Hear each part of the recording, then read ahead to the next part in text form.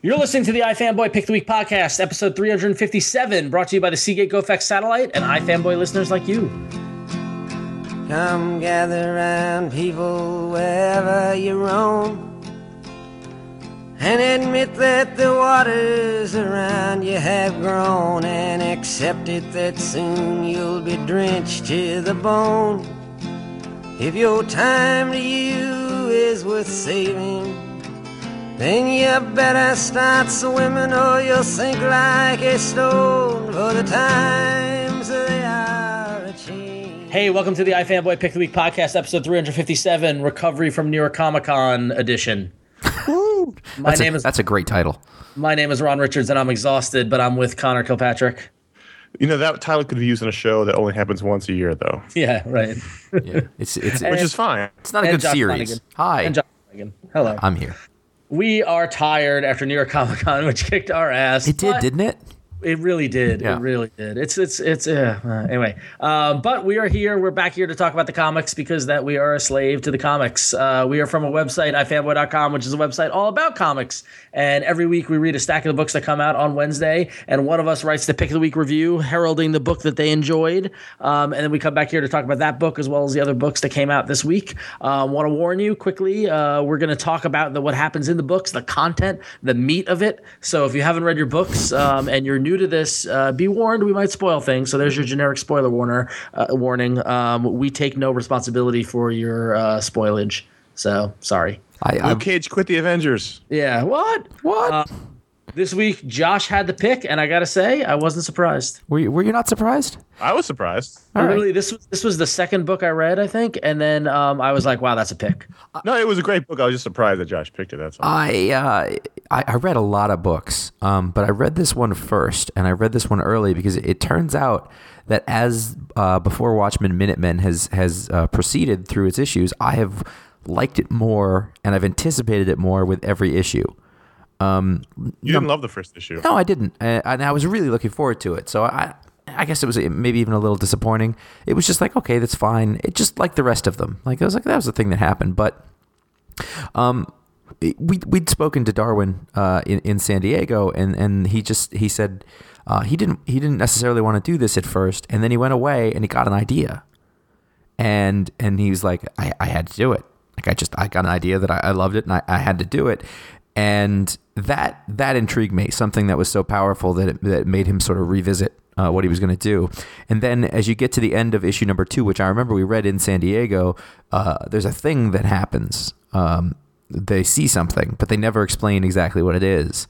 And it's just got me completely intrigued. And as we keep going further into this, I realize that unlike the other before Watchmen movies, which I sort of comics, I sort of get the sense of I don't really need to see this. I don't really feel like this is a thing I need at all. This one is really starting to feel like it fits in more for me because the early Minutemen figures are so there's not really a lot about them. You just get a couple of words here and there. And for whatever reason, this series is filling that in for me in a way that actually feels right, feels organic, feels fine. I like it, and I want to know more about the moth, and I wanted to know more about the silhouette, and I think the tone in this is very good, and this is it's just starting to feel like a good Darwin Cook comic. And then as I went back looking at this issue, through the whole thing, trying to figure out what I wanted to say about it, I just realized how much was in it. It was really covering a lot of ground in terms of characterizations of these characters have been so sort of thinly drawn before. We spent all the time with Comedian in the main book, and this was a bit of his story that sort of fit in really well to describe sort of who he was and also be, I don't want to say redeeming, but at least makes him more three-dimensional. And the same can be said with Sally Jupiter with the Silk Spectre. It just filled in bits of that, and I like how that fits in with the Silk Spectre story that they're telling in the other book. It was just really nice, and as I went through it, I found myself I'm just liking this more and more the further I go into it, which is exactly the opposite of what happens with most comics. And it's no small thing. Like the tone is right. The feel it feels correct. It feels like a Darwin Cook book, but it also, feels like it's part of that other world, in a way that doesn't bother my senses, I guess. So, all along we've said we're not going to we're not going to judge these books on anything but their own merits. You know, if they're good, they're good. That's fine. And most of them, you know, you could take them or leave them.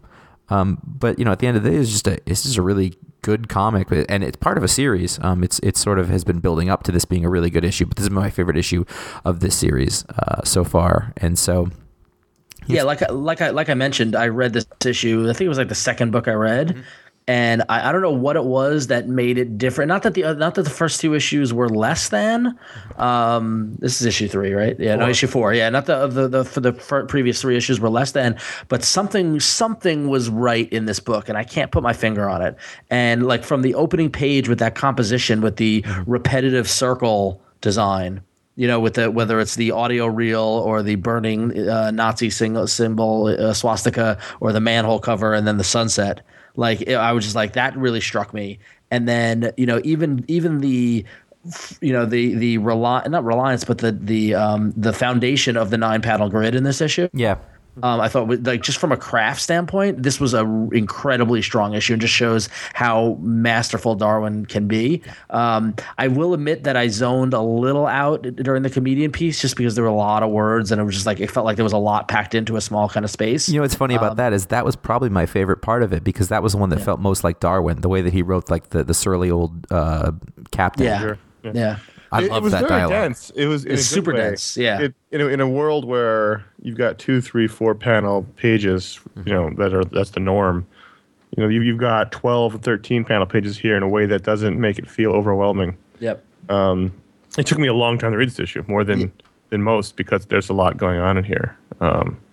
It was really good. I think this and Silk Spectre continue to be what's made this whole endeavor worthwhile. Yeah.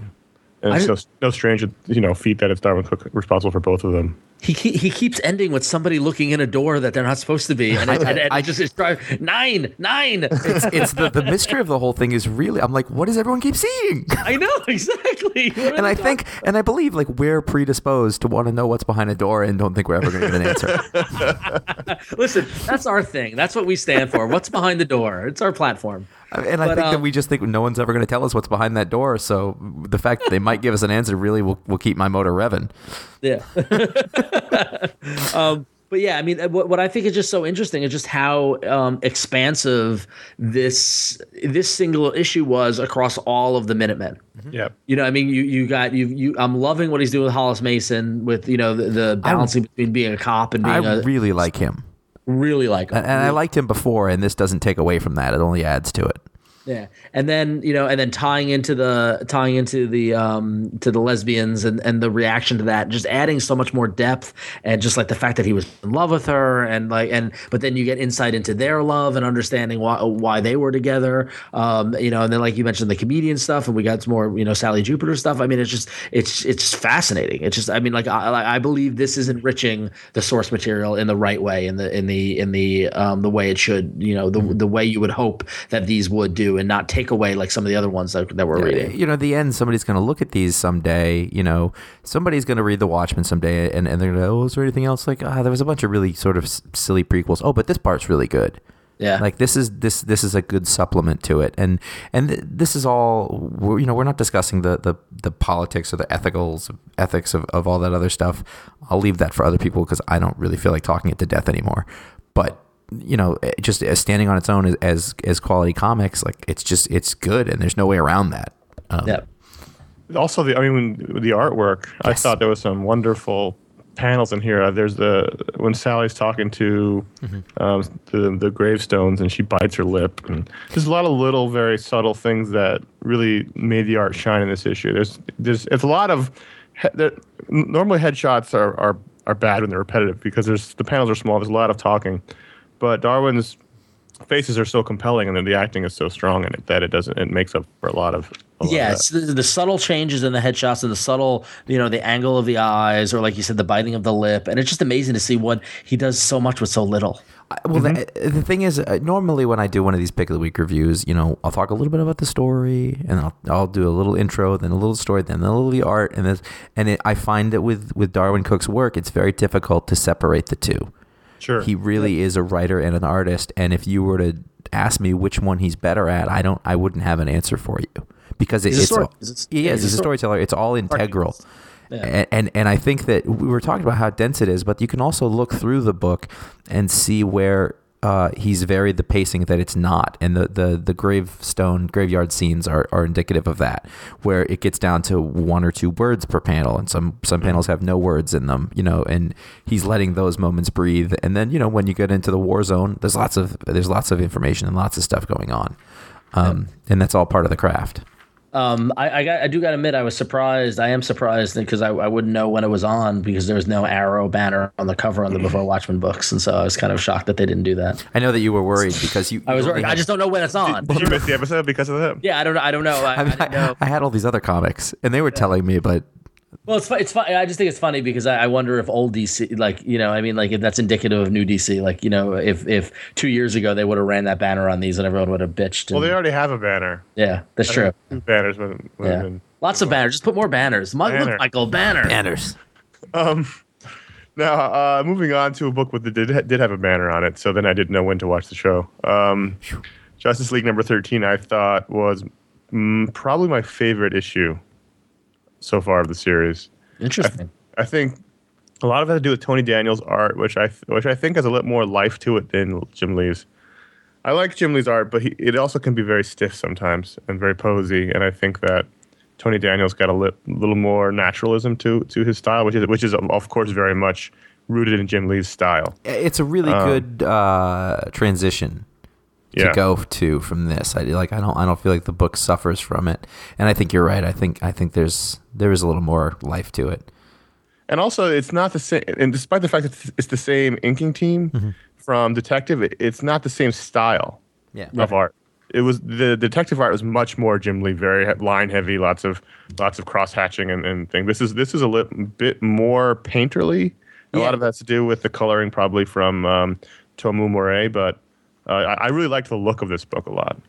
Yeah, I was going to comment on the color. I disagree. I didn't really like it, but that's just me. I mean, I think it's just an aesthetic standpoint. It had that more painted kind of color look, and I do agree that Tony Daniel transition from Jim Lee was a nice kind of transition. But I just thought the coloring and just the general look wasn't what I would expect from a Justice League book. Like I felt like it was a little too European. It's a little muted, which I think is great. It's muted. Yeah. Which I guess is good when you think about it in terms of challenging and all that sort of stuff. But what I would expect from Justice League is bright colors and all that sort of thing. So yeah, it didn't really click with me, but it's okay. I'm gonna say something that I'm not sure how I feel about. I think that Tony Daniel is doing a better new ugly Superman costume than most of the others.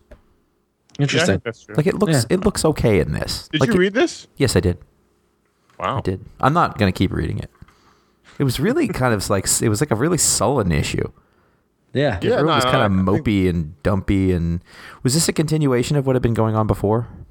Well, they kissed before. The cheetah thing is completely new. Okay, the cheetah thing is totally new. Now, that's a really good example of, we talked about it last week with Uncanny Avengers, just start the story. Yeah. And I was like... Start in the middle. I felt like, oh, maybe I missed something. Come in late, leave early. I didn't care. And I think... Also, the backup story, which wasn't Shazam, which is leading into the new Justice League book, I really liked because I liked the Green Arrow in this a lot, and there isn't really a Green Arrow to like in comics right now. Yep. Yeah, he was. I noticed that he was a little closer to the mark. Brad Walker also did the backup, which looked really good. Yeah, he's coming up. Yeah. I thought complete package wise, I thought there was great character stuff in the issue. It was a little sullen, but I didn't mind that necessarily. I think a lot of the characters are in a sullen place at the moment. Why is Steve Trevor so sad all the time? Because Wonder Woman dumped him. I know. And then it happened publicly, and everybody makes fun of him on TMZ and everywhere. That is great. Yeah. that is wonderful. And he got fired from his job. The only if I had any complaint, I would say that they really made Cheetah quite powerful. Yeah. I mean, she really. Yeah, they did. Yeah, well, they got amped her up. Yeah. Is she magic? I guess she's magic, so that's the magic. point. Yeah. That's how she bit Superman. There you go. It was okay. It was fine. I really like this. I'm looking forward to Ivan Reis though. Mm-hmm. As much as I like the art. Yeah. Now, Josh. Yeah. Hawkeye number 3. That was a comic book. You didn't like it? It was fine. I liked the way it looked. I was unhappy about the return of. One. My favorite one by far. The return of so many bros, a lot more bros. Yeah, I made me laugh because I felt like he's embracing the joke at this point. Maybe. I just didn't think it was funny in the first place. And maybe if they keep doing it long enough, I will think it's funny again. I liked it. It was fine, but I also there wasn't anything here that I didn't get in the last one. Yeah, this is the first issue of the 3 that I didn't love. Mm-hmm. Like, I thought it was beautiful. I thought Aja continues to own, and Absolutely. It's amazing. And once it got into the car chase, and once it got into the use of the arrows, I kind of like that. But there was something about this where I'm like, this is just more of the same. Like, I didn't really feel as if it hasn't progressed. Mm-hmm. From a series standpoint. You're talking about a book that's a series of one-shots, so it's not going to follow the same trajectory. And that's fine. The thing that was supposed to be interesting about it was his, these are the 9 horrible things I did today. And it was a nice structure, and it was a fun structure. But it whipped through it so quickly, exactly like it happened last time. I just didn't quite... I don't know. It didn't really suck me in other than like it looked really good. I did not like it. I don't want to say that because I didn't have anything more to say. It wasn't a pick of the week. I didn't have anything more to say about that I wouldn't have said before that hasn't been done again. Yeah. I think the freewheeling nature of it really lent itself to the story. I think that the fact that it moved quickly was because the whole thing took place in fast cars, and I did absolutely love that. It was a car chase issue. That is a ton of fun. So I think that good looking car chase the story issue. should move fast. Yeah, I just think it was funny. I thought the characterizations were great between the relationship between Hawkeye and Kate Bishop, or Hawkeye and Hawkeye, or whatever you want to call it. I like the fact that he still isn't wearing the costume. Yeah. 3 issues, we've only seen one sequence in the very beginning of the first issue where he's been wearing the costume. Well, yeah, and the thing with Kate Bishop, I think that's a character who I've read all through Young Avengers who just really has never has any depth or any interest to her at all. She's just been somebody there, and she took on the Hawkeye mantle and then dealt with all the heavy stuff that the Young Avengers felt with. So it's great to see her kind of shining in this and actually. And I agree, it was funny. There was the exchange when she picked him up in the Volkswagen Bug, and that was a funny exchange, and it was really good. And yeah, but there was just something about it that didn't have me as jazzed. I really think that I like the bro guys. I just think it's not funny. Yeah. And it kept going, and they were pretty much, they were the threat. We don't really know what it is. And by the way, Matt Hollingsworth, it needs to get as much or more credit than anybody else working on this. It's such a great looking book. I will also give them a ton of credit. And Fraction was patting himself on the back on Twitter all day on Wednesday when this came out, but he deserves it for the Hawkeye head covering Hawkeye's crotch. That got me. That was really wonderful. I will absolutely give you that. See, I think the bro thing and the Mini Coopers with the numbers, I think it sort of harkens back to a sort of goofy 60s sensibility, which I do quite enjoy. No, I get that. And I think the fact that Hawkeye mocks them with the bro is funny because I think the acknowledgement is that they're annoying, but they're purposely annoying. Mm-hmm. So when he shot them with the silly putty arrow and he yelled "silly putty arrow, bro," that made me laugh because he's I get that. I'm sure there are lots of people out there thinking that's funny and enjoying it. Yeah. But everybody's got their thing, and that is not mine, bro. But I did enjoy it. I just didn't love it as much as I love the previous ones. But yeah, so I gotta admit, now that I'm on Walking Dead and Issues, I'm hooked. It's great in Issues, isn't it? It's great in Issues. Yeah. It's like the progression of where I went from those fucking hardcovers. My fault. Which by the way, I just got volume 8, but to going to the issues where I'm like, I finished this, I'm like, where's the next one? Yeah, no, it's awful, but also great. Yeah. Negan has a real possibility of being worn too thin, but for whatever reason, I think that his strange personality works really well in contrast to that of Rick. Yes. And this was so friggin' tense the whole way through, and you're just like, Rick's not going to take this shit anymore. He's not going to take it. He's taking it, and he's like, I have a plan, and you're like, I don't know if he does.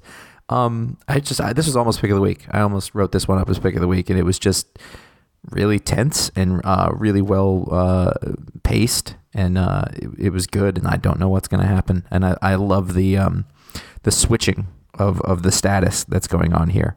I almost wish that we didn't know. We didn't know that he has a secret plan. Well, but we also don't know what that secret plan is. Yeah. So, yeah. No, I mean he's going to team with him and become a Salacious Crumb like figure. He has Salacious Crumb has not made the show in a while. Yeah, it's not. So. It's been a while since Salacious Crumb. Yeah. I just think the level of drama and the like you said, the tension I think is great. And there's also like a little hint of somebody, like this dude with the mask, the parkour guy. It's funny going from hardcovers to issues where now it really is no difference because I'd read the hardcover, I'd be like, where's the next one? It's just I get a longer chunk out of it. But yeah, I just thoroughly enjoyed reading it, and I love this threat as Negan as this threat and what will come of it, and how they're going to get out of it. I think it's different, unique from any other threat that they've dealt with, and it's just interesting to see how everybody else is interacting and Carl and all that stuff. So yeah, I'm down. I'm cool. So Carl and his giant man-sized balls. That eye. I like that anyway. Line. Yeah. So Avengers Assemble number 8 wrapped up and pretty much finished the prologue leading into Bendis' Guardians of the Galaxy. And the reason why I wanted to kind of discuss it was because not so much that this was so great. I don't think this story was the greatest work Bendis or Bagley have ever done. It was a little chaotic, a little all over the place, a little, like whatever. But I just find it interesting that they just basically didn't answer any of the questions I had going into it, which was how did Star-Lord get out of the Cancerverse? And like they actually went into the Cancerverse, and Star-Lord's like, I was here once, and they're like, how'd you get out? And he just like looked. It was just a glare, and then they moved on. I was like, oh come on. And I know they'll probably get Bendis in 2012 is not answering any more questions. No, he is not. That is basically not answering any more questions, any questions at all. But I will admit that it's got me very intrigued about what's to come in the new Guardians of the Galaxy series, and like you see, planted the seeds of Tony joining the team. Although that was a little tongue in cheek, because as they're saying goodbye and wrapping up. Tony says, I envy the hell out of you guys. Uncharted worlds, undiscovered sciences, green ladies. It's like, it's like, okay, I get it, Star Trek. Then Star-Lord says, you should come with us. You really should. And then there's just the shot of the eye. And so it's coming, like from what we've seen in the Guardians of the Galaxy teaser stuff. Is he writing him like Robert Downey Jr.? Yeah, everybody is. Okay, because I read, no, we're not on the list, but Ultimate Iron Man #1 for the 9th time in my life. And it was just straight up Robert Downey Jr. Well, especially the Ultimate books. I mean, that's really yeah. I was like, oh, you're just doing that, which is fine. I just was curious how it was going on the regular one. But if I had to compare this to Abnett Landing, I still would prefer Abnett Landing. Oh yeah. So, yeah. So are they taking Tony off the board in terms of Earth? I don't know. We're gonna find out because Kieran Gillen is doing the Iron Man book, and so, but Iron Man's gonna be in Guardians of the Galaxy, so I don't know how that's gonna work. I guess we're just time's gonna tell. We'll have to find out. But yeah, just it. I don't know. It'll be interesting. It's weird. Yeah. Well, they don't care about that stuff anymore. I mean, they don't. I mean, they don't care. That's true. They don't. That's fine. Yeah. So, but yeah, whatever. I mean, it was fine. It was a fine story. I don't think this is the trade paperback I give to somebody who just saw the Avengers on DVD and wants more. That's what it was supposed to be, though. That's what it was billed as originally. Then it turned into how are we going to work the Guardians of the Galaxy back into the universe? You know why? Really, what it was. No one will buy it otherwise. Yep, exactly. What's funny is that, like, is Iron Man that strong of a character in the comic book world that people are going to follow him to that book? I don't know if he is. Yeah, I don't know either. I mean, they'd follow Robert Downey Jr. doing that, but I don't feel like... This is laying the groundwork for the movie. So, I mean, like, that's, so it's going to be interesting. It's going to be... Is that necessary at all? What, laying groundwork in the comics? Of course it is. It's the Wolverine origin problem. Yeah, they want to own it before the movies own it. All right. Yeah. Yeah. Well, they have to. What they have to do is they have to take the forefront on the jacket. Yeah, exactly. Or whatever it is that Tony's jacket is. Yeah. That jacket showed up was it Hawkeye? I think so. Yes. The chick was wearing the jacket. Yeah, I feel like Logan used to own that car. It's Logan's car. That's what it is. She found the jacket in the trunk. That's where it's been the whole time, in the trunk. So, but 48 hours he had it parked in a garage. So I can't say so a new team on Kelly DeConnick and somebody else are coming onto this title, and I can't say that I'm going to stick with it because I just don't get where it matters, So to me, yeah, that's fine. Yeah, if the story's not compelling, that's the most important thing. If you're not bored with it, then. Well, yeah, but for me, the story's got to be compelling. It's got to be a good story, but then also when it's in the Marvel universe, where does it fit in? You know what I mean? Like for example, like I have stacks. That's Final Frontier, from what I understand. No, I'm talking about Avengers Assemble. I'm not talking about Guardians of the Galaxy. Like I have stacks of unread X-Men Legacy books over the past couple of months because ultimately that book didn't really matter in the canon of X-Men as I define it. So, but you still bought them. Well, I'm going to read them eventually. It's just they weren't like there was no urgency around them. So, well, all right. Yeah. You're that guy. If you had them digitally, you could put them on your Seagate GoFlex satellite and then take them wherever you wanted. Could I? Then they wouldn't be stacks of them all over your house. Oh, I don't know about tomorrow. Anyway, go on. The Seagate GoFlex satellite is the only wireless portable hard drive that streams content to your iPad and up to 8 other devices. With a 500 gigabyte hard drive, Wi-Fi access, and a rechargeable battery, the satellite can carry your entire library of video, music, pictures, documents, X-Men Legacy books, whatever you want to be shared on your iPad or Android tablet via the free GoFlex Media app or via a web browser. You can get 10% off GoFlex satellite by going to Seagate.com/iFanboy. And thank you for sponsoring this show and the New York Comic Con. Now, you guys didn't see what was on my GoFlex satellite, right? This German industrial. You didn't, but no, you didn't check it out, right? I didn't go deep Okay, in that. no, that's cool. That's all right. That's fine. Let's move on. Just a bunch of German titles. You know what? Forget it. I didn't even mean to ask a question. So Marvel Now .1 came out. That is the worst title that has ever been on a comic book ever. It fucking did it to me again. At this point, you have no one to blame but yourself. None. $5.99. And it's kind of like, and listen, I know I don't work in publishing. I know I've never worked at a comic book company like that. But who are the ad wizards that put together these kind of books where I get what they're trying to do. They're giving you a taste of the titles. And in this one, we got a taste of Nick Fury, Agent of S.H.I.E.L.D., which is not the Nick Fury we know. It's the new Nick Fury, the movie Nick Fury Jr. Nick Fury Jr.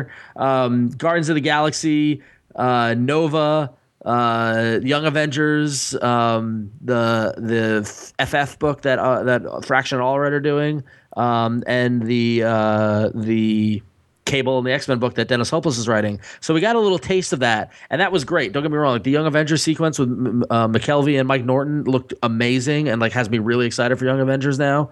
Even more so than my normal McKelvey bias. Like this looked really good.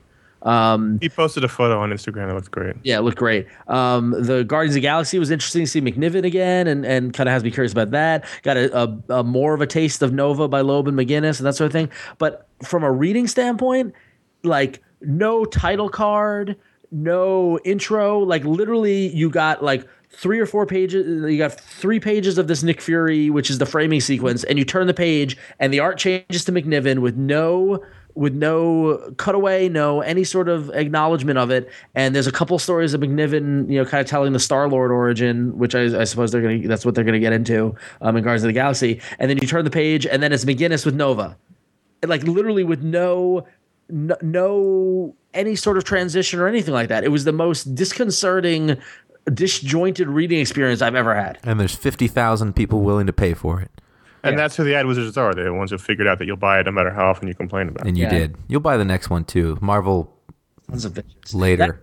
And I will be honest that the fact that the first real kind of Nova story we see from Loeb McGinnis included Diamond Head as the villain, I was like, all right, cool. He's coming at it from a pure place, so I'm on board. As opposed to the dirty Nova spot. Yeah. Okay, I'm going to read a title now, and by the time I'm done with it, the show may be over. Mm-hmm. Billy the Kid's Old-Timey Oddities in the Orem of Loch Ness #1. Not too bad. That's not as bad as some of those. It wasn't as bad as writing it out. I'll give you that. Okay, now you may remember I liked both of the Billy the Kid's Old-Timey Oddities that had come out before. I think there's been 2 or 3 miniseries so far by Eric Powell and Kyle Hotz. Yeah. This one, it's Loch Ness, and I'm going to spoil this, by the way, so... Yep. For those of you listening at home, be prepared for that. And then on the last page, it's fucking Dracula, and I'm not reading it anymore. Why do you hate vampires? I'm sick of it. It's just so why? We've had a discussion before. How many vampire books are you reading at this point? I feel like I don't know if this is accurate, but I think it's 100. You're not. You're not even reading 5. I just don't want to read another take on Dracula, and it's like classic Dracula that it's not. In Josh's defense, there were a lot of vampires this week. I had noticed that as well. But there are way more superheroes. I mean, it's such a silly thing to complain about. I'm not reading a lot of them either. Well, then what do you want to read? Listen, I'm just saying if I'm going in for if I don't want the surprise vampire. I thought, oh, I'm going to get a Loch Ness story. Oh, it's about Dracula. I just read Dracula. I just finished reading the Dracula story in American Vampire. And I feel like he was in something else, but maybe that was a post on our site. I don't know. There's a Tomb of Dracula post on our site, but there really isn't a lot of vampires out there. I don't want any more vampires. Yeah. I was suckered in. I was suckered in. God damn it. And then there was a vampire in Chew, but it wasn't a real vampire.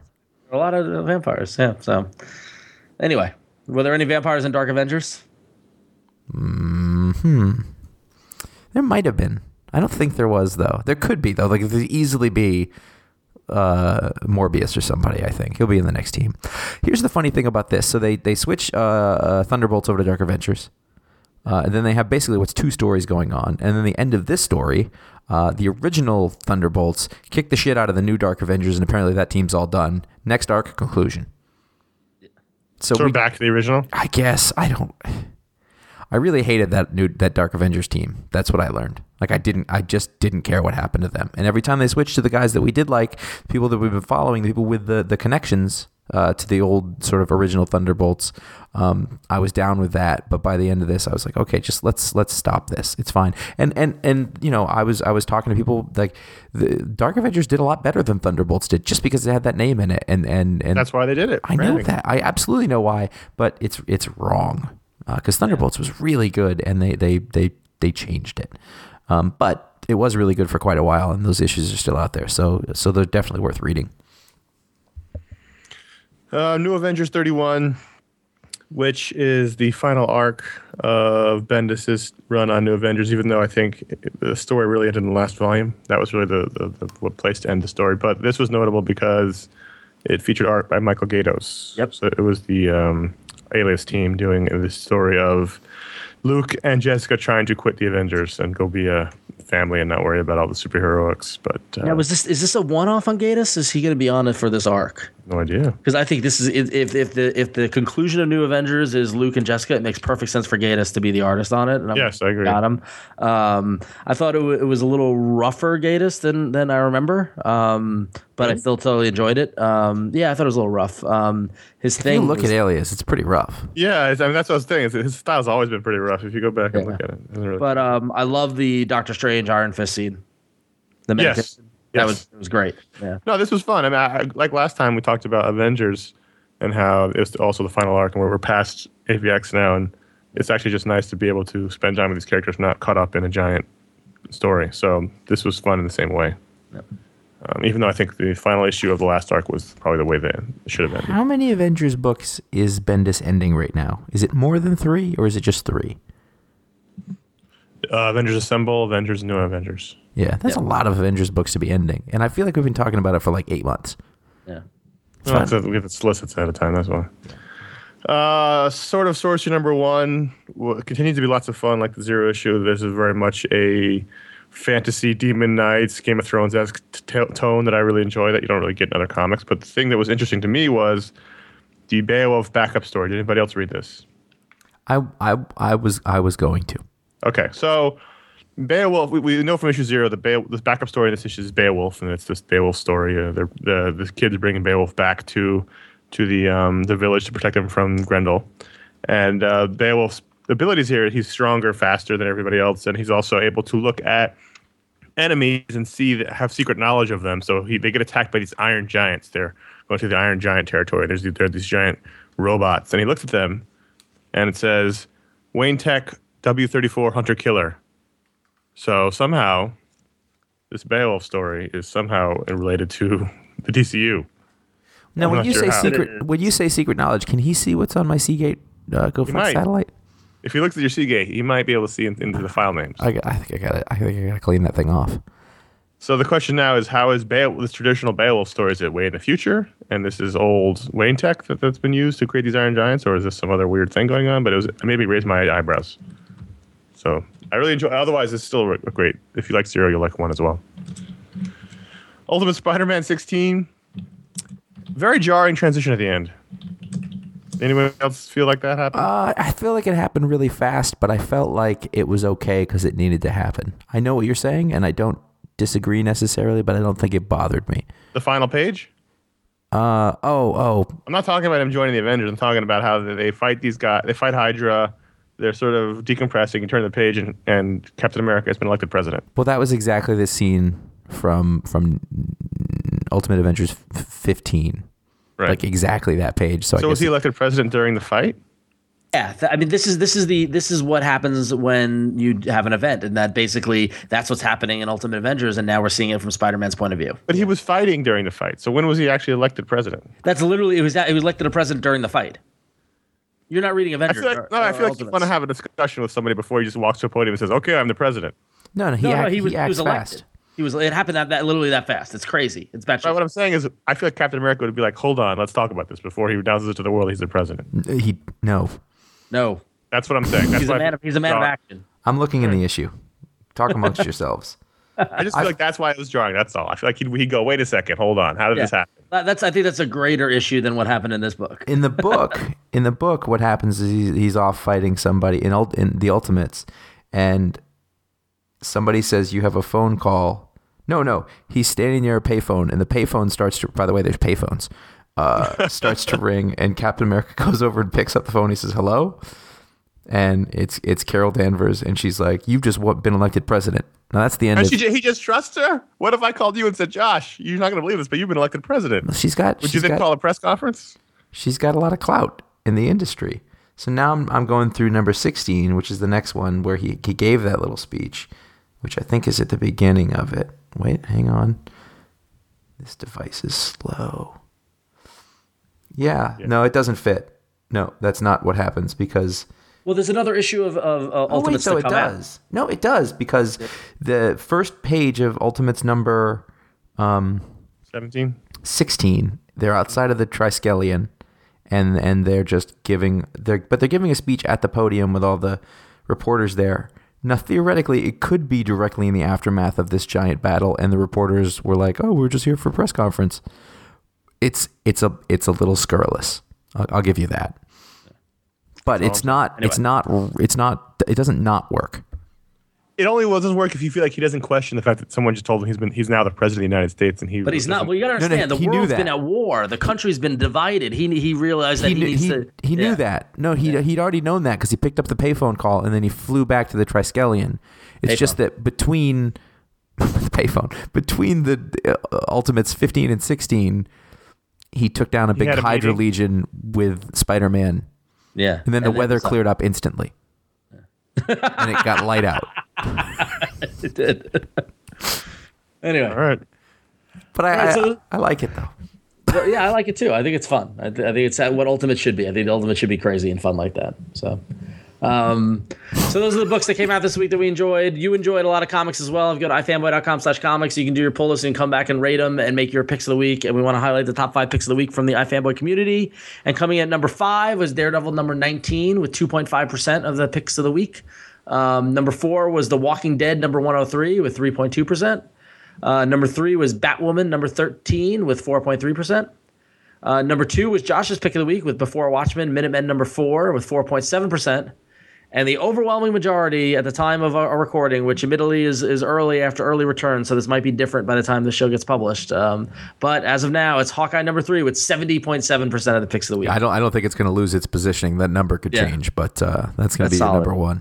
Yeah, it looks like Hawkeye's quickly getting a strong fan base. We'll see if it translates to sales. You know what's awesome? Is that this Hawkeye book seems to be doing very well, and people are very happy with it, and it has nothing to do with movie Hawkeye. Yep. Yeah. Because movie Hawkeye was dumb. Yep. Well, he's boring. When you say it's doing very well, I mean the people on our website like it. Yes, okay, that's good. So I have no idea how well it's selling. It's not. That doesn't surprise me. It's not. Yeah, I know. By the way, this is my comment on that is fine. Anyway. All right, so on to the user reviews. Man Without Beer reviewed The Saucer of Zilk. Or there might be extra Z in this. The Saucer of Silk. It should be Zilk. I wrote it. Is it? Yeah, it's Zilk. It is Zilk. I just The Saucer of Zilk. I couldn't type it that way, apparently. My body was like, no! You have the story of 4 out of 5 and the art of 5 out of 5, and 0.4% of the fan base made The Saucer of Zilk number 1 the pick of the week. And Man Without Beer says, If a sentient packet of Frank Zappa brand Skittles decided to take copious amounts of LSD and shrooms and proceeded to write a comic book in a written tradition of a British Stan Lee, the Zosser Zilk would be the outcome. With poetic psychobabble as text, think less meaning than the most abstract Morrison ideas, this story tells of an ordinary man living in a dark and gloomy world who rediscovers his true self in another dimension. If you've seen anything by Brandon McCarthy, you already know that his art is the closest thing to literal eye candy. You also know that he is the definition of psychedelic comic booking. If you haven't seen anything by him, you deserve to see what else a comic book can be, although I'll try Spider-Man Fever before this. I can already tell that book is better than this book will be.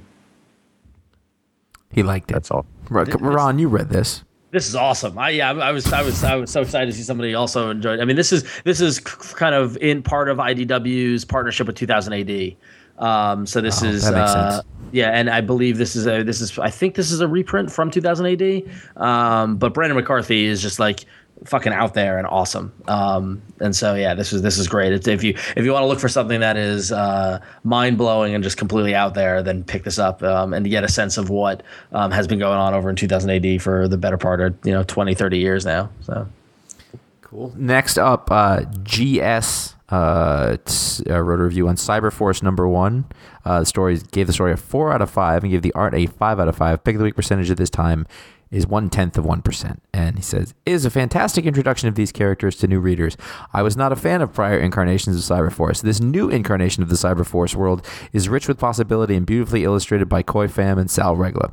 Matt Hawkins, the writer of Think Tank, Team with the Image co-founder Mark Silvestri, to pen an exciting book that was most importantly free.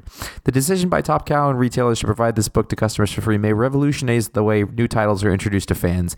Even more shockingly, the remainder of the first arc will also be free to customers. This is a revolutionary move by Top Cow and a fantastic way to encourage readers who exclusively read books generated by the big two to pick up independent titles. If you are one of those buyers, please take the opportunity to read this arc, and I'm confident that you will be pleasantly surprised.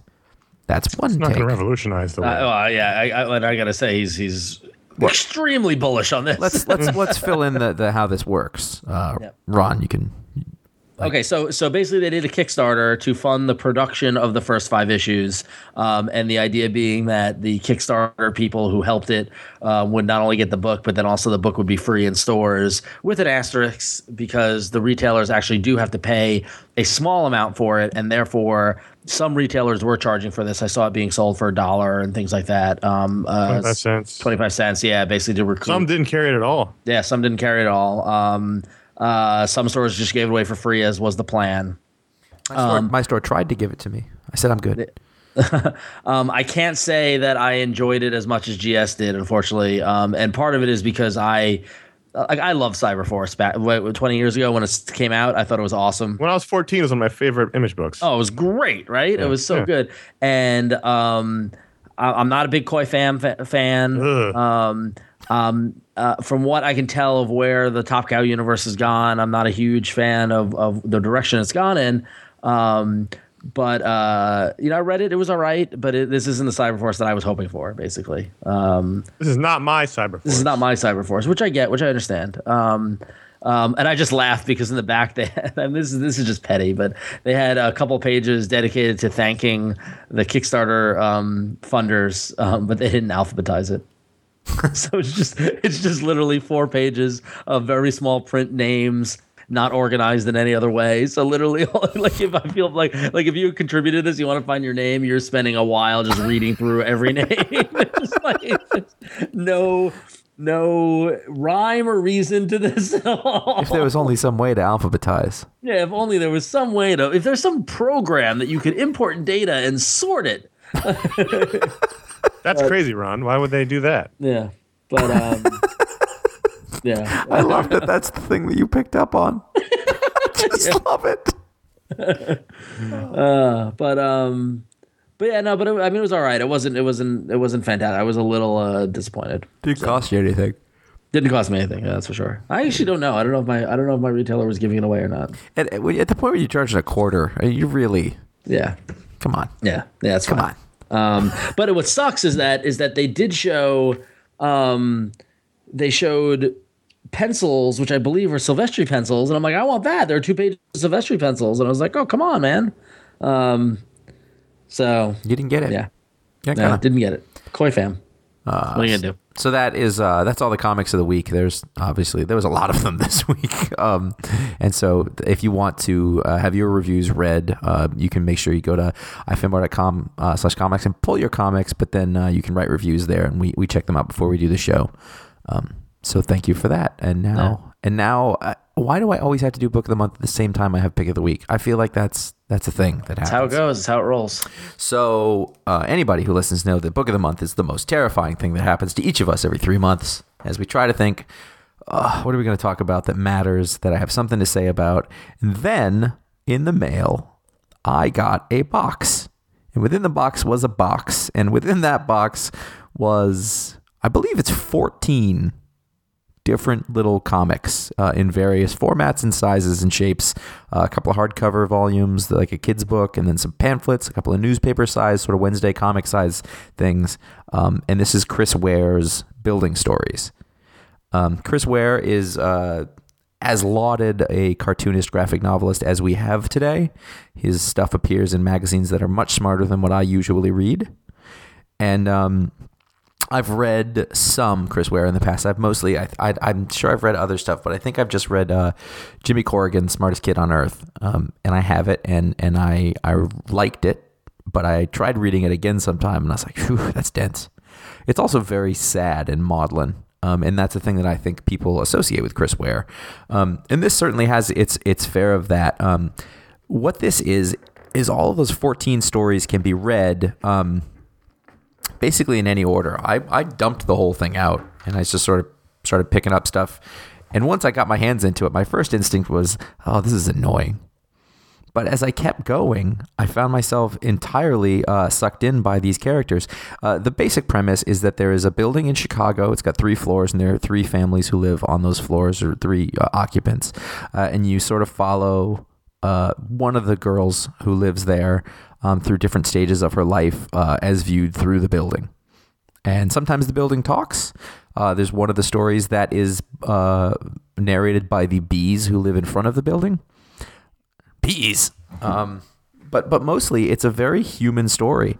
And I enjoyed it immensely. And the more I kept going, the more I liked it. It's very adult. It deals with sort of the relationship problems of people in their early lives, and then later on, and sort of the cycle of human life. It's got a lot of the stuff that made me really like Alex Robinson's work early on, which is just sort of, these are people in the raw. You know, like they're not gorgeous, beautiful people. Sometimes they're naked, sometimes they're not. But it's not, it's not like super sexy time. It's just sort of the reality of the thing. This felt the most voyeuristic of a lot of things that I felt at times. I'm like, I shouldn't be watching this. Like, I shouldn't be in this room listening to these people talk. Is there maudlin nature still there of the Jimmy Corrigan? Less so, I think. For one thing, Jimmy Corrigan as a main character was really tough to get into because he was sort of developmentally stunted and he didn't say anything, and he would just sort of go, there were a lot of panels where he didn't say anything, and these people were a little more grown up, a little more relatable, and because of that, I came to like them. I realized as I was writing this review and as I was reading through it, I don't know if they ever say the girl's name. And that might be calculated. I looked around and I couldn't find it. But, it sort of goes through her life, and she wanted to be an artist, and she went to art school, and that all sort of falls apart, and she just sort of lives, a life, that isn't really what she planned, but that's sort of what happens. And it's the story of most people. Exactly. And you try to find love, and you try to make your life work for something, and, she gains weight, and she's not happy about that. And it's incredibly slice of life. What superpower does she gain? She has no superpowers. She does have one leg. Is she a vampire? One leg. And that's the thing, it's really interesting, I thought, as a choice to make her have one leg, and they don't really focus on it very often because she's got a prosthetic, but sometimes they just mention it, that it goes along with the course of her life, which I thought was a really nice thing, as opposed to making it be about this girl with one leg. But that's just, that's her thing. Is she the drummer for Def Leppard? That's awful. I think that's awful. It's funny. Don't get me wrong. It's kind of awful. Yeah, no, it is. Why is it awful? I'm not, all right. I'm not even sure why. What I'm curious about, Josh, is how much of the book, how much of your decision around the book was form versus content? You know, is the accomplishment the production aspect of it, or the stories within? You know what I mean, Ron? That is an excellent question. And as I said, my initial instinct when I looked at this was, oh God. Oh, really? Yeah, no, it was. I was like, okay, that's okay. I get what you're doing here. That's cute, but it's way too much. Where's the joy? Let's forget the book. Let's talk about you. No. But as I read it, I was almost instantly sucked in, and I would finish like one of the pieces, and I'd reach for another one, and every one was as compelling as the rest. And they work together in this great way. You don't have to read them in order. It all just will fit together as you read them. And I thought that was really fun. In that way, it was sure a really big accomplishment. And you know, just to talk about Ware's work a little bit, it doesn't. I think to a lot of people who read sort of mainstream comics, it doesn't look like much. But really, what this guy does is very good. And he does this thing with pacing where his panels will get smaller and smaller, and at a certain point, sometimes it just feels like you're looking at frames of film, and it slows things down. And then sometimes they're bigger, but they're all these sort of graphic illustrations that are really precise and labored over. I saw an original Chris Ware page once, and I've never been able to get out of my head because it was massive. It just haunts you? No, it was massive. It looked like it was. Like you wake up and you're just like that fucking Chris Ware page. No, I keeps drawing it over and over on his walls. I know. I just can't get it out of my head. I was at a museum exhibit. It was the Jewish Museum on the Upper East Side, and it was an exhibition of Jewish comic book artists. And there was three things I remember from that. It was a Harvey Kurtzman page from the 50s war story. There was Jack Kirby original pages, which I'd never seen before, and there was this Chris Ware page that blew me away. In that everything he does, you know, when you look at the type and the script and all the design of it, if you look at the cover of this book, just look on ifanboy.com, like he does that all by hand. It's not digital, and it's astounding. It's really amazing. And you know, like the original art is 2-3 times as big as the printed version. And he really does something using that minimalistic style. Like almost like with Darwin Cook, like we talked about.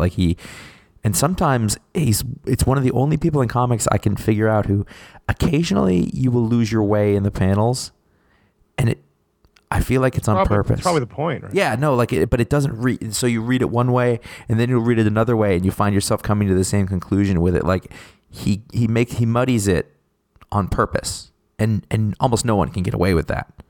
But since a lot of these it's a little bit of sort of rambling of the mind, stream of consciousness stuff, it works in just sort of the way that all the books can be read in random order work. I was really, really blown away by it, and more important than that, I actually really enjoyed it. Do you know what page it was that you were obsessed with? No, I don't actually know. You couldn't pick it out? No. Oh man, that's gonna be haunting. Because if we wanted to start like a Kickstarter to get a tattoo on your back of this page, you would be able to point it out. You know, the scary thing about that is that if you were to start that Kickstarter, I think you would make up the money very quickly and easily. Oh yeah, totally. And that's just like what? That's not even $2,000. No, I know. I'm not going to do that. You'd have to. I mean, we use the overage to hire someone to hold you down. Yeah, I mean, and if all the Kickstarter people contribute, you have to do it. I mean, you can't not do it. Josh, there was a Kickstarter. I didn't sign anything. I didn't have anything to do with the Kickstarter. You might want to look at your employment contract. Oh God. Or we just knock you out like B.A. Baracus. More important than tattoos. What would be great is that we get it's a back tattoo of this panel that haunts him, but because it's his back, he can never actually see it. You know what that is? That's haunting. Constantly turning around, looking over his shoulder. Yeah, he's just spinning in a circle like a dog chasing his tail. I just want to see it. Oh man. So, have you ever read Chris Ware? I actually have never read Chris Ware. I read Jimmy Corrigan. This is on my list. I'm probably gonna hold this off for I've seen it in the stores and it's very impressive. Yeah, it is. Yeah, it really is. It's bigger than a French bulldog. I think you'd enjoy it, Connor. I think you'd both enjoy it. No doubt about it. I think you'd both enjoy it, and don't get me wrong. The form, it's impressive. It's really well done. Like it's incredibly thoughtful. I think that's one of the things that's impressive about it. Yeah. And so, if you're listening to this, I don't want that. Think again. It's pretty sweet. All right. So if you enjoyed hearing Josh talk about building stories, go to ifanboy.com to read Josh's Book of the Month review. But now let's dive into email. We've only got time for one email because we ran a little long here. But so our first email comes from Derek, who says a question/observation about lettering. What's up with letterers emphasizing words that don't seem to need any emphasis? It's something I've noticed a lot over the years. A couple of examples. In the first panel, page 17 of Batman and Robin number 0, Talia says, "My man-bats have subdued him," emphasis placed on him. Then 2 panels later, "He's been trained not only by me," emphasis on he's. There's no way I can read this aloud and not sound like a bad Christopher Walken impersonator. Try it. So what's up? Is this intentional? Is this the fault of the letterer or the writer? Am I reading this wrong? It's a very good question. This is a long-standing issue in comic books. Yep, bold and italic and bold italic. Yeah.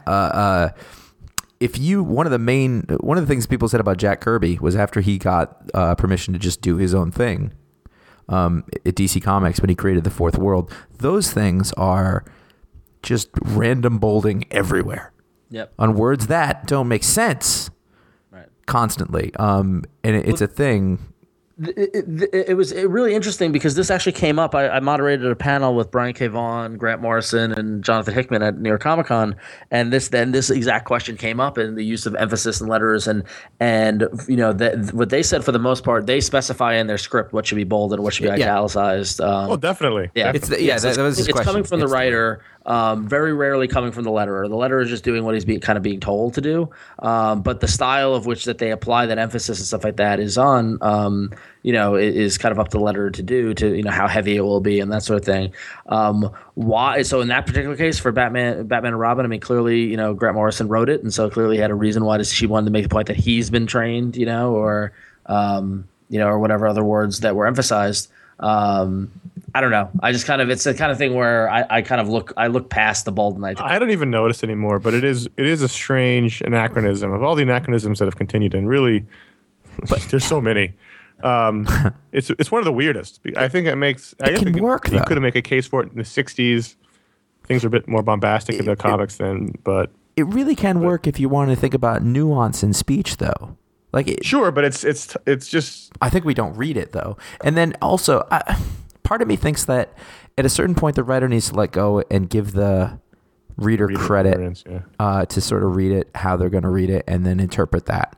Yeah. It's not. I found that when my instinct is to use it when I'm writing, but I forget to do it a lot, and then it only shows up occasionally because a lot of times it isn't necessary, and I think that going forward. You're just going to see it as a thing that acts as a relic, and then a lot of people are just going to let the dialogue be. If you read like a screenplay or something, you can't do that.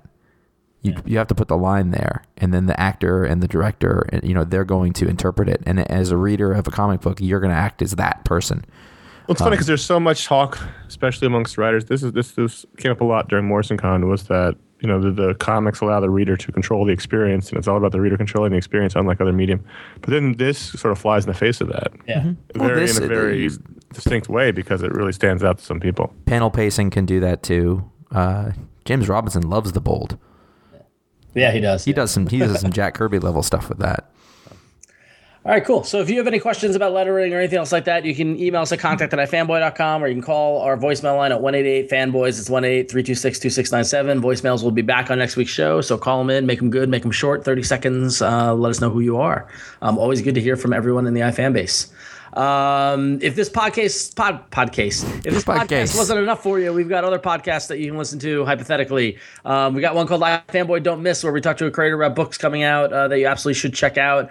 We took a couple of weeks off after New York Comic Con, but we will be back next week, so stay tuned. Go to iTunes to subscribe to that, or go to ifanboy.com to find it. You can also listen to the Make Comics podcast. There was one last week and it was late, but it's up there, and it was actually a really good one, because they usually are, where I talked to Andy Schmidt of Comics Experience about some aspect of making comics. It's the one thing that I get the most comments on when I go to shows now. You got a ton in New York. It was crazy. Yeah, people really like that. All those people making comics. So we're gonna keep doing them and try to keep them as regular as possible. I'm sorry. I like that post-con tired show. Sounds like NPR. Yeah, it does. Yeah, we're working with the dude right now. Why did he kick our ass so much? It's Halloween time, so if you are a long-time listener or a visitor of ifanboy.com, you know that every year for the past 5 years, we have collected your Halloween costume photographs, thrown them together to a giant post, and put them on display for the world to see. It's always one of our most popular articles of the year. So if you are dressing up this year for Halloween, you can send them in to us. All the information's on ifanboy.com. You can find it at the top of the website, the Buzzable bar. Basically, you have until the Wednesday after Halloween, it's November 7th, I believe, to email them in to contact@ifanboy.com, subject line costume, and then we will get your costumes in the giant costume roundup that takes place a few days later. Would you say it's a costume parade, Connor? It's a parade of costumes. A parade of costumes. Cornucopia? Man, I got to tell you, after New York Comic Con, I love costumes. I just can't get enough of them. I just can't, Anyway. I don't think you do. So you can find all those podcasts and the Halloween stuff, as well as Josh's Pick of the Week review and Book of the Month review, as well as all the other great stuff about the world of comics. All of our New York Comic Con coverage was up, and you can all find it over at ifanboy.com. It's been a busy month. It's been awesome to see everybody active in the comments and everything. So thank you, everyone, for participating over at ifanboy.com. And you can follow us on twitter.com/ifanboy or on facebook.com/ifanboy. And iFanboy Video will be returning with interviews from New York Comic Con. We're pulling them all together now, so stay tuned to youtube.com/ifanboy or onto ifanboy.com or to your RSS feeds to start getting the videos once they roll out. We got some great interviews, some nice in-depth. If you like Jason Aaron, you're going to be happy. So yeah. I missed that script bomb. I thought you did. I thought I took them all out. I was trying to be a good guy, and then because of that, you weren't looking out for it. So note to self: you can email us at contact@ifanboy.com, or you can leave a voicemail at 888-FANBOYS, which is 326-2697. For the show, keep it short. Say your name, tell me where you're from, and thank you for calling in and leaving your questions. And finally, if you like the show, you can write us a review on iTunes, or better yet, you can tell your friends or your cosplay friends or your friends who hate cosplay or anyone. Cosplay. Really? Cosplay. If you've got a friend who dresses up like Zombie Hitler and does the Nazi salute at the Comic-Con, tell them not to do that. And then tell them about the show. First, the Nazi thing is more important than the show. Tell them not to do that. Don't do it next to our booth. Don't do it where I have to sit and watch you for 5 minutes while you do the Nazi salute for people taking photographs. That's just weird. Yeah, and then you're in that picture like, I'm cool with this guy. I'm not. I was not cool with it. I know. New York Comic Con. All right, we survived it. So did we? That's a good question. What's funny is that I didn't get sick, but here it is 4 days later. I still don't have my voice back. The recovery was just insane. What? So, I really think it's something to do with the end of the year and the last show. Just everybody, it was like a release. It was just the fact that it was basically the same size San Diego in terms of people, but in half the space. But in New York, which is Anyway, All right, so that's it for this week's show. We'll see you next week. I'm Ron. I'm Connor. I had a good time at the show. I don't want to give that impression. I had a really good time. I'm just beat to shit. The present now will later be past. The order is rapidly fading, and the first one now